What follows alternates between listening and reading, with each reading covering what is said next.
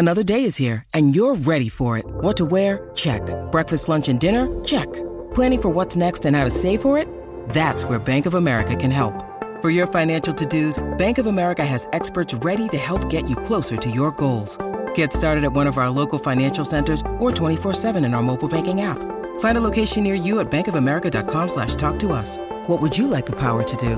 Mobile banking requires downloading the app and is only available for select devices. Message and data rates may apply. Bank of America N.A., member FDIC. Is it a gadget? Is it a gizmo? No, it's Gadgets and Gizmos with Steve Kaplan and Simon Rose. Does what it says on the tin. It does. And we're going to start off with something for nothing, which is always a good thing to get. It's like that, yes. Here's a clever idea from the University of Texas, which is a gel made of cellulose and konjac. What? What is konjac? Konjac, it's a plant, and it's a plant that zero-carb rice and noodles are made from these days. Right, okay. I didn't realize it was zero-carb rice and noodles. No, it tastes of nothing, but it does the job of, well, rice and noodles, I'd expect. So what they've done is they figured out that konjac attracts a lot of water, and cellulose makes the water hydrophobic, so it releases it. And they can make drinking water from thin air. No. Yes. Clever, huh? So it's slightly unbelievable, but yes. At 30% humidity, a kilogram of their gel can make 3.5 gallons of water every day. And at 15% humidity, which sounds like a lot, but 15% is what you would find in your typical desert. 15%. Oh, I was about to ask. Yeah, okay, right. Yeah. Yes. It can still make more than 1.5 gallons a day. And they reckon they can make this gel for about $2 a kilogram. So altogether... Do you know what it would cost at the moment in things like desalination and that sort of thing? Do we know what... Oh, well, is it competitive? Desalination plants are very, very expensive. And in order to run the desalination plant, you have to have access to the ocean. Yes, that is true. Yes. If you're in the middle of Sahara, there's not a lot there to desalinate. No, that is true. That is true. Well, this is extraordinary. It is extraordinary. And yes. how far along are they? Because often we talk about exciting things and then we have to wait 5-10 years or... Yeah, well, they've made small quantities of it, enough to show that it can be done. It's only got really these two ingredients with a not that complex method for creating the gel. And... there's obviously going to be an awful lot of interest in this from places where there's not enough water. So I imagine it'll get moving quite quickly. How easy is it to grow konjac? I confess I've never heard of it.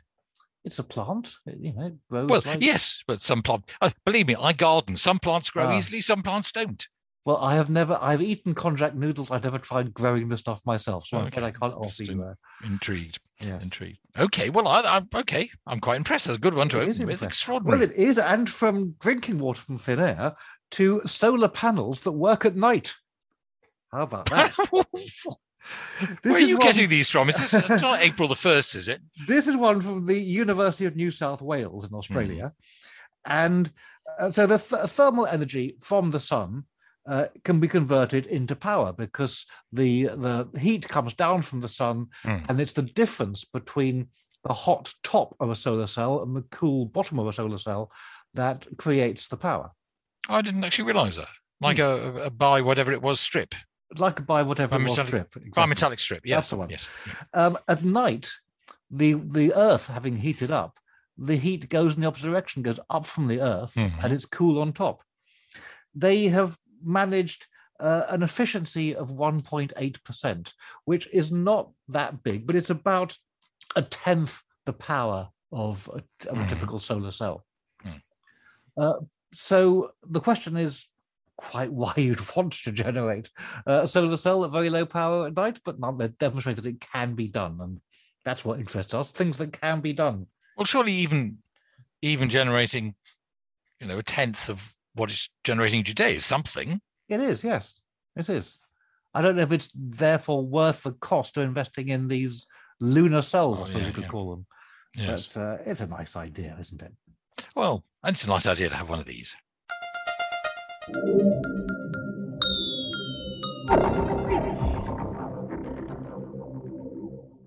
Very well. Where now? And, well, introducing the $2 million jigsaw puzzle. What? It is, it's a jigsaw puzzle made of 500 pieces. And when you put it together, you make a QR code. So it's not a very easy jigsaw to make. No, I've had more enjoyable jigsaw Indeed. puzzles in the past. You Yes. scan the QR code on the completed jigsaw with your phone, and it tells you what prize you've won.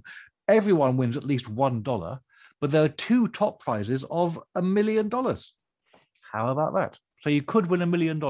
Now, it is $30 to buy the jigsaw, or you can buy 2 for $59 or 4 for $100. So a small saving there. But of course, only 2 of the entire batch of jigsaws they make will be the $1 million jigsaws. So is it worth it? I don't know. It's possible. That sounds a very dull jigsaw, unless, of course, you win $1 million. Yes, but you might have to buy a lot of jigsaws in order to win $1 million. Well, that's true. And the trouble is, having done one, it probably doesn't help you very much to do the next one. No, it probably doesn't, because it is, as I said, it's just a QR code. No pretty flowers or no sky to worry about. So that's probably a bonus. That's true. We still have corners, I suppose, and edges, but it will still have 4 corners. Probably I 4 can't edges. imagine that. I can imagine that some of the people doing this might actually go gently bonkers while trying to do it. They might well do. But Google $2 million jigsaw puzzle if you like the sound of it. It sounds like a bit of fun to me. Let us move on to electric cars. We talk a lot about electric cars. You do. Here's an interesting one from a company called Genesis, who are just making their GV60 electric cars. 250-mile range, fast charge, 20 minutes.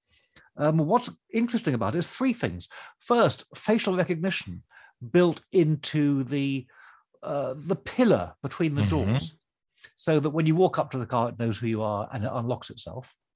And then to start the car, it's fingerprint recognition. So you don't need to carry your keys with you. But I think it's quite a good idea. But the best thing of all is it's the only car so far with a crystal ball. How about that? With a what? What? Yes. So you can see whether you're going to have any accidents. Crystal ball, tell me, am I going to have any accidents today? And if so, you don't drive. It's exactly.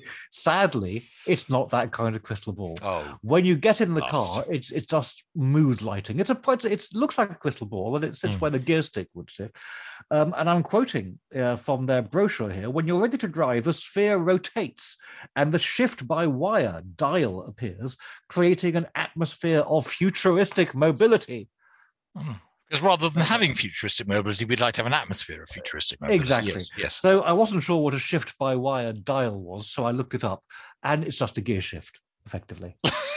But it's a gear shift built into a crystal ball. It's a futuristic mobility gear, Steve. It is absolutely that. Starting at $58,890, plus a delivery fee of just over $1,000, probably more than that if you order one from the UK. So not a cheap car, but, an interesting car. Not all cars have crystal balls. No. Maybe there's no need for them. That is perfectly possible. Mine has a gear stick. I should just assume it's a futuristic mobility gear stick. I think you should absolutely... Or a retro mobility. Yes, absolutely. Yes, exactly. Yes, you don't get much more retro than my car. Yeah. So in case you think that spending $58,890 is a little on the cheap side... Plus the freight fee. Plus the freight fee, still a little on the cheap side. How about the new car from Rolls-Royce? It is the second of their boat tail cars. Very pretty. You know those slipper boats that you see on the Thames sometimes, with strips of beautifully varnished mahogany that tail down towards the water? Yes, I do actually. Yes. It has one of those on the back of the car, on the boot, effectively. It is all the fittings inside are in rose gold, or pink as we used to call it, whereas the leather is a combination of cognac and oyster. Those are the colours, not the flavours. So cognac and oyster. I think it's what we used to call beige, and then we started calling it taupe, and then we called it ecru, and then it became magnolia. It's one. I think I missed ecru. Yeah. Okay. Yeah. And it's so it has these walnut decks on the back, which include built-in picnic equipment. So you open one of those, and there's your picnic all ready to go. A snip at $28 million. $28 million. I will No wonder warn I you. haven't seen many of these around. They're only making 3 of them. So if you want one, you better get your bid in soon, or you might miss it. Well, Blasco's my interest in Genesis GV60. Well, exactly. Yes. Who wants a futuristic mobility gear stick when you can have a cognac and oyster Yes.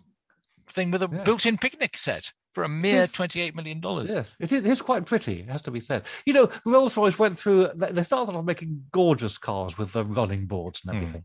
And then they went through a phase of making desperately ugly cars. Yes. Recently, the new Bentleys, for example, are just hideous. They look like tanks.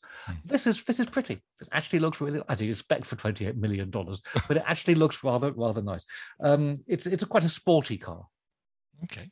Well, perhaps a good moment for us to pause for breath.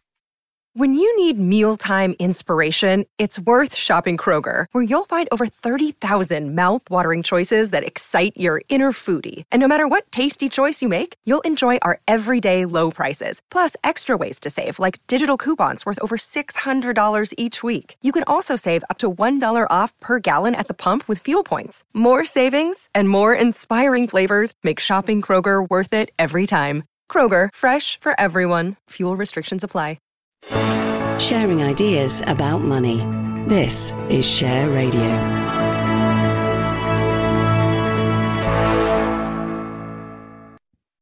This is Simon Rose. You're listening to Gadgets and Gizmos, where I'm in conversation with Steve Kaplan. So what are we going to talk about now? Well, we're all used to Airbnb, in which the B stands for, well, bed and breakfast. No, bed and board, maybe. No, I think it's just bed and breakfast. But of course, you don't get breakfast in Airbnb. Should we just Airbnb? I have been to one where there was a repast was put out in the morning. Oh, yes. okay. Well, no, that's. But you had to pay extra. Nice. But yeah. Well, the Italian beekeeper Rocco Filomeno has come up with the Wonder B&B, which is built in an olive garden in southern Italy, and it's a cabin with a built-in beehive. How about that? Would you like to share your cabin with a not altogether sure about that? Well, what's the advantage? Unless you're already, yes. I can't remember what is a beekeeper? Apiarist. Apiarist, yes. Yeah. I suppose if you're a keen apiarist, you might want to stay there. You might be put off by the fact that there's 2 single beds and no bathroom, just a sink with a jug of water. And there's no fridge. There's a cool bag with some ice in it. If you want to use the toilet, you have to go to the nearby cottage and knock on the door. Right. If you want to use the toilet in the middle of the night, you well, might be knocking very loudly. If the bees sting you probably want to go to the cottage next door as well. You might well. Well, it's an idea. I'm not sure if it'll take off, but it's quite a nice idea in its kind of way. Anyway, there we go. That's the Wonder B and B. B spelled B as in B. And it was Airbnb because they were originally airbeds, weren't they? They just inflated a few airbeds in their original flat. Oh, is that right? Founders. I think so. I was reading something the other day. Oh. Yeah. I think they were just trying to get a bit of pin money in. Yeah. Oh, what a good idea. Haven't they done well for themselves? Yes, quite well. I saw something about the foundries going around all over the world, just trying lots of the Airbnbs to make sure they're all okay. Well, he may well go and try the B one. He may well do. I don't think the B one's actually on Airbnb, so he may have to go outside his ecosystem in order to find it. So from bees to dogs, more specifically, COVID sniffer dogs. And the COVID sniffer dogs have done very well in trials. So they've been trying them out at an actual airport. Out of 303 passengers, they matched the PCR results from those passengers 98% of the time. 3 of those passengers had tested positive for COVID. The dogs missed all 3. So the conclusion was the dogs are very good at identifying people who haven't got COVID, but absolutely useless at identifying people who have got COVID, in which case, why bother to have them at all? Yeah. Yes. So saying they're very good at identifying people who haven't got it when they missed all the people who did have it suggests that the dogs just didn't do anything at all. They just does it mean that if they herded all the people who hadn't got it to one side, then you might have a pool of people who might have it, but not people who did have it? No. They missed the people who well, I suppose, yes, 2% of the people might have it, but they were wrong. Yeah. Anyway, so it could be that COVID sniffer dogs are a thing of the future, but not just yet. By the time they get them trained, of course, there won't be any COVID anymore. Well, I was about to say, let's hope we don't have too much COVID in the future, but who knows? Yes. Okay, onwards. Amazon drivers reputedly have quite a difficult time of it because they're rushing around and they'd have very long to make their deliveries. No, just throw your thing on the doorstep, fail to ring, leave a message saying they left it somewhere, and you go there and it's not there. Yes, I know, it's difficult. Well, Amazon are taking the plight of their drivers to heart by making life more difficult for them. They are installing 2 AI cameras in delivery vans in the UK, which will check for things like poor driving, so speeding or not wearing a seatbelt or braking too hard. Mm-hmm. And so they can keep an eye on what their drivers are up to. Big Brother Watch, the watchdog, says the system is excessive, intrusive, and creepy worker surveillance. And I have to say, I tend to agree with them. I think it's a very poor idea. If the drivers didn't have enough to contend with altogether. No, and it's not. Well. I mean, by and large, given the different organisations that have to deliver to the door, I've always found them to be pretty efficient. Yes. Oh, well, anyway, I mean, Amazon do have a bit of a reputation, don't they, for not being the nicest company to work for. I know there have been various documentaries about how the people in the warehouses are treated. Yes. Well, who knows? Things may be getting bad, but I'm not yet planning on taking out that particular career path. No, indeed. Well, that's you'd make a terrible Amazon driver. Why? Because every time you would try to deliver a piece of technology, it would be broken by the time it arrived. You know, you're in technology. That's true. Well, do you remember we talked last week about how I'd spilt tea into my laptop and had to get a new one because it was completely broken. So at the weekend, when the place I'd got it from was completely shut, I was plugging it in. Nothing. The green charging light wasn't lit. I couldn't get anything out of it at all. I was Googling on my tablet, how to start a computer that seems to be completely dead. After about 20 minutes, it was plugged in. Oh. Yeah, absolutely. But there was no green light. Oh, it was simpler than that. I was simply trying to use the computer that had broken. Rather than the one that had replaced it. I haven't got rid of it yet because it's got a hard drive that needs to be smashed in some way. But the one that's replaced it is not the same size or shape. Well, it's the same shape. It's slightly bigger, but when you're only looking at one, you can't tell if it's the smaller one or the bigger one. Okay. And I was getting increasingly panicky, and you become less rational as you become panicky. Indeed. But yes, I still contend that some company ought to employ me for trying out their new gadgets. They wouldn't dare. Destroy their whole factory. Well, I can't have it. It's a useful talent. Somebody out there must be willing to pay me to do it. Okay, well, we're heading onwards then, aren't we? Yes, we are. And you sent me a clipping from the Daily Telegraph this week about the Coradia Island, the world's first hydrogen-powered passenger train, which was launched in the Czech Republic this week. It was just a picture with very little information about it. Well, so I looked up the Coradia Island train, and it may have just launched the Czech Republic, but there's already one been running in Austria since 2020, and in both Poland, Sweden, and France since 2021. I had no idea. Telegraph seems to be a little bit late to the day, as indeed are we. I have to admit. Yeah, well, yes, it's true. Well, I mean, how extraordinary, because I didn't realise there was hydrogen-powered transport. No, but zero emissions, of course, so a very good thing altogether. Yes. The problem is storing the hydrogen, because it takes up quite a lot of space. You can compress the hydrogen, but compressing it is quite expensive and energy consuming in itself. It looked like a normal size train when you saw the picture. And of course, you talked a few weeks ago about those French electric buses catching fire. Of course, the electric buses in this country caught fire, didn't they? The other day, there was a big fire at a bus depot with electric buses. Well, it's the batteries more than the buses. Yes. Well, yes, but as the batteries are attached to the buses tend to go as well. Indeed. Yeah. Indeed. Yes, they do tend to go as well. Exactly. It's a little disconcerting. You're not worried about going around with a watch with a battery strapped to your wrist. Yes, which would be a appalling thing to do, wouldn't it? Yes, but it's not.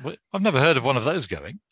No, they're quite small batteries in watches, presumably quite big batteries in trains. That might make a difference. Yes. Right. Well, we haven't had one of these for a while, so we're going to have one now.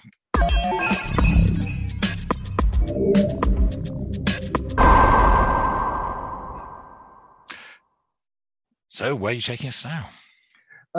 We're going underwater. Oh. And we are going underwater, not just by ourselves, but with the Ricoh WG80. No, I can't go. I'm already going to a party underwater on that Dutch boat you told me about last week. Yeah. Well, just in case you get kicked out of the party, or indeed if you're a paparazzi. Which is slightly difficult during the party. How do you get kicked out? Yes. Well, the Ricoh WG80 is an underwater camera, waterproof to 14 meters. And it's got some clever software in it that boosts the red channel. Because when you're underwater, blue tends to swamp everything. So everything has a little tinge of blue to it. Mm.